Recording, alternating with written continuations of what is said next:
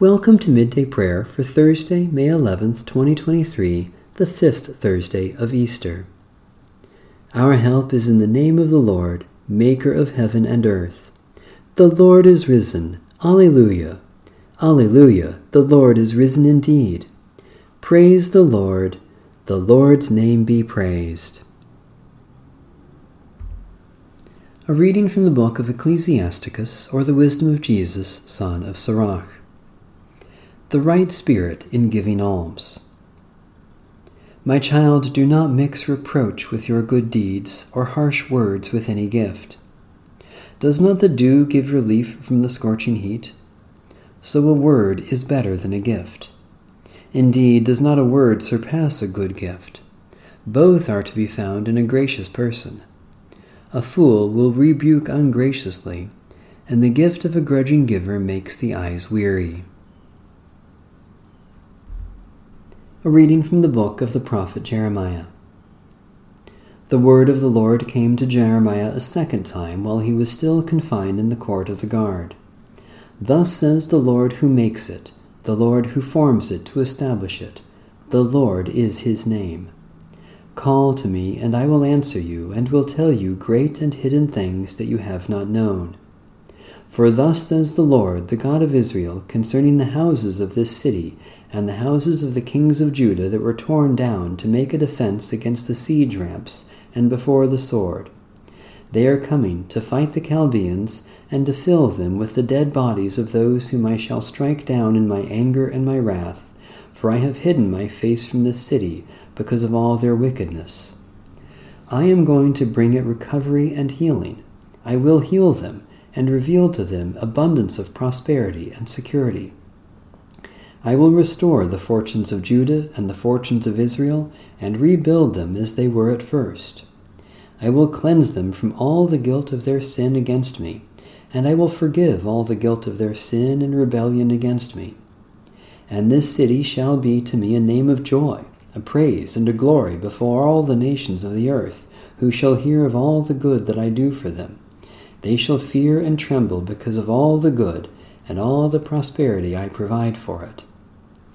Thus says the Lord, in this place of which you say, it is a waste without humans or animals, in the towns of Judah and the streets of Jerusalem that are desolate, without inhabitants, human or animal, there shall once more be heard the voice of mirth and the voice of gladness, the voice of the bridegroom and the voice of the bride, the voices of those who sing as they bring thank offerings to the house of the Lord. Give thanks to the Lord of hosts, for the Lord is good, for his steadfast love endures forever. For I will restore the fortunes of the land as at first, says the Lord. Thus says the Lord of hosts, in this place that is waste, without humans or animals, and in all its towns there shall again be pasture for shepherds resting their flocks. In the towns of the hill country, of the Shephelah, and of the Negev, in the land of Benjamin, the places around Jerusalem, and in the towns of Judah, flocks shall again pass under the hands of the one who counts them, says the Lord. The word of the Lord. Thanks be to God.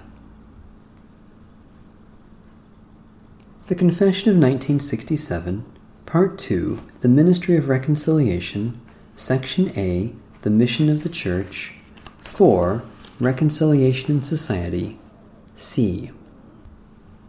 The reconciliation of man through Jesus Christ makes it plain that enslaving poverty in a world of abundance is an intolerable violation of God's good creation.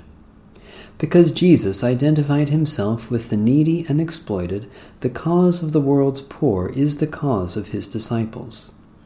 The Church cannot condone poverty, whether it is the product of unjust social structures, exploitation of the defenseless, lack of national resources, absence of technological understanding, or rapid expansion of populations. The Church calls every man to use his abilities, his possessions, and the fruits of technology as gifts entrusted to him by God for the maintenance of his family and the advancement of the common welfare. It encourages those forces in human society that raise men's hopes for better conditions and provide them with opportunity for a decent living. A church that is indifferent to poverty, or evades responsibility in economic affairs, or is open to one social class only, or expects gratitude for its beneficence, makes a mockery of reconciliation and offers no acceptable worship to God.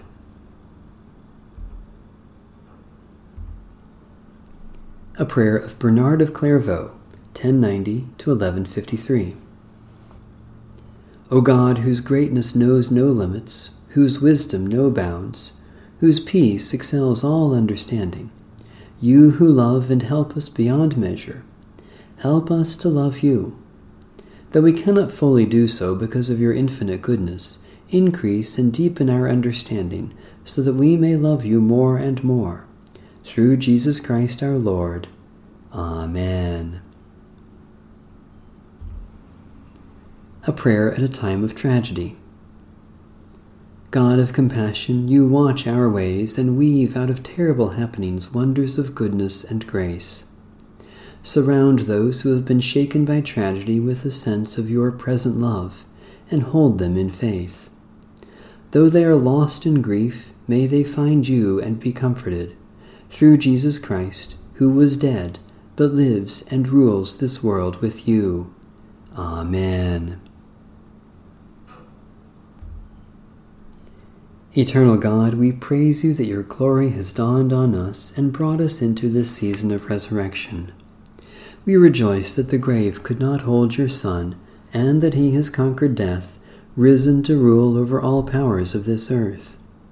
We praise you that he summons us into new life to follow him with joy and gladness.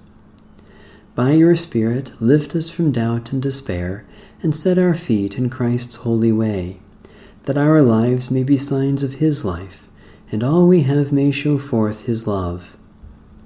Praise, glory, and thanksgiving to you, our God, forever and ever. Amen. Our Father, who art in heaven, hallowed be thy name. Thy kingdom come, thy will be done, on earth as it is in heaven. Give us this day our daily bread, and forgive us our debts, as we forgive our debtors. And lead us not into temptation, but deliver us from evil. For thine is the kingdom, and the power, and the glory forever. Amen. The God of peace be with us. Amen. Bless the Lord. The Lord's name be praised.